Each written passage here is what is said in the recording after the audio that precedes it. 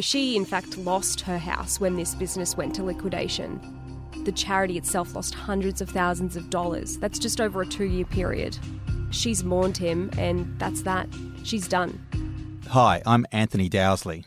In our last episode, we went through the story of Casanova Paul and a string of heartbroken women he allegedly duped, and how his actions may have cost them their hearts and a lot of cash to boot. Today we're going to go through some of the other people and organisations he's allegedly swindled. We are talking to crime journalist Anika Simonis. Anika, the big con begins when Casanova Paul allegedly dupes his mother in the early 2000s. Her name is Gianna Cristallo, but she's better known as Jan, and that really is his first victim. The family business is abused, allegedly, to buy fast cars. The business is put under stress for Casanova Paul to bolster his image of success. Take us through a bit of that, would you? So we're told the Cristallos, and as you remember, that's his original family name. The Cristallo family had a business of which Paul was director, and that was called Alpine Concepts. It's a snow gear company, and we're told that company ran into a lot of trouble, and this is in part due to claims that Paul had allegedly used proceeds of the business on non-business expenses, and we're told that some of those are for fast cars. So the company itself became very shaky, we're told. It was in the early 2000s that it, in fact, fell apart. So we can take from that there's some narcissistic qualities coming through at about that point? Yeah, definitely. I guess he's put himself above his family. This is a family business, so in fact his father, Giovanni, who died earlier this year, was also part of that business. And what Gianna, his mother, didn't know at the time is that her home in Greenvale, which is also in Melbourne's north, was security for that business. So we're at the point where the mother's house is in jeopardy because it's linked to the business. Yes. So she, in fact, lost her house when this business went to liquidation. Right. He's allowing one of the closest people to him, his own mother, to suffer as a result of his own narcissistic qualities. Yeah. Yeah, she had absolutely no idea. And she says, we've spoken to her, and she said she was left virtually homeless. So this is a woman, she's currently 75, 76 years old. She's renting now. So her golden retirement years spent in this way. And that's because of the actions of, in part, Paul. And what did Jan have to say about her relationship with her son? Well, we called her and she's basically said she never, ever wants to see him again. She said, I can't believe a son would do this to his mother. And she's said that quite a few years have gone by since this has happened. She's mourned him and that's that. She's done. So basically he's broken off the relationship with his mother and he's not finished. More than a decade later, about 4 years ago, allegedly, he lures his stepfather into a deal that was too good to be true. This is all while he's wooing women, Catherine and Brooklyn in particular.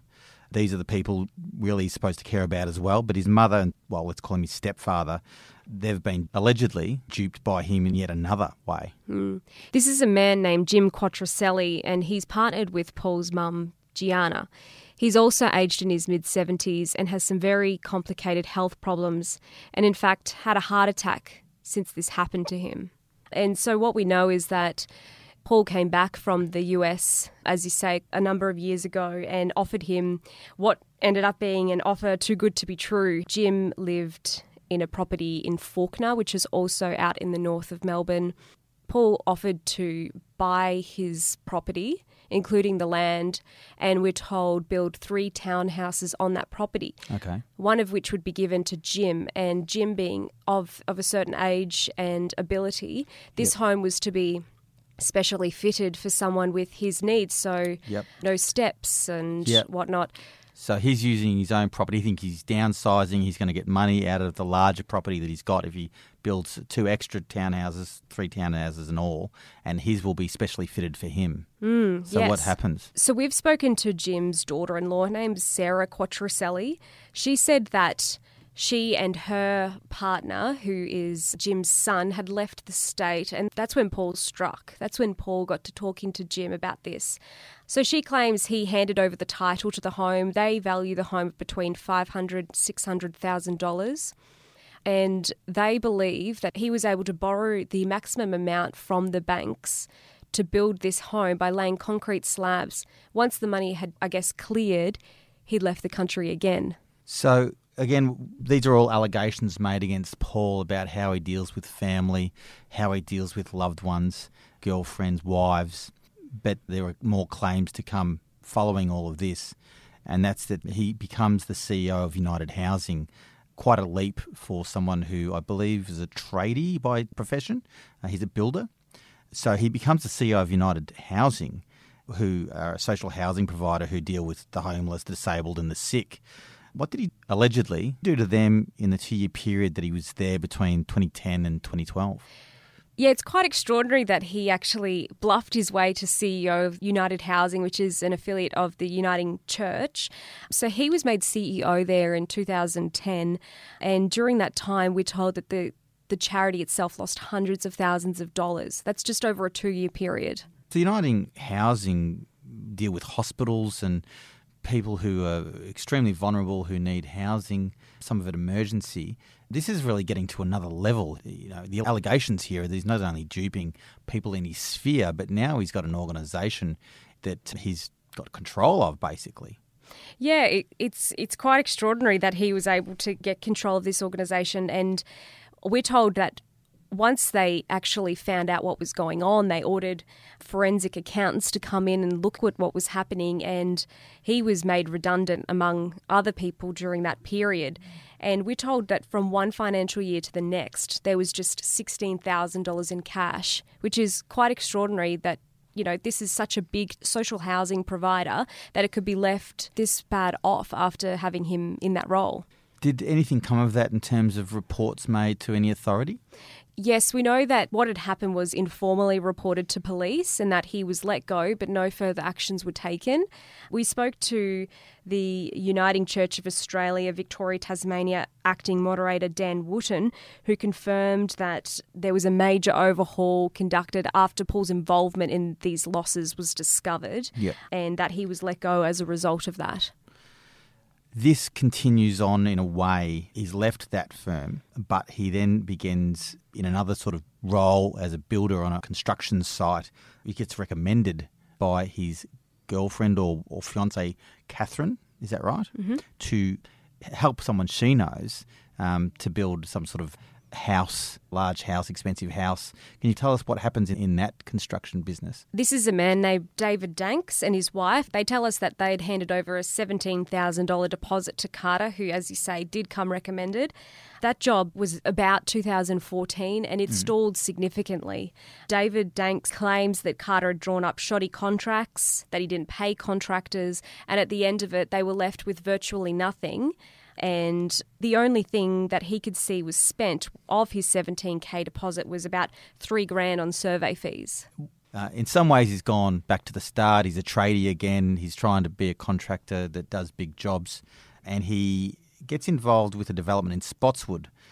He's going to build 2 shops and 2 apartments, but that falls flat as well.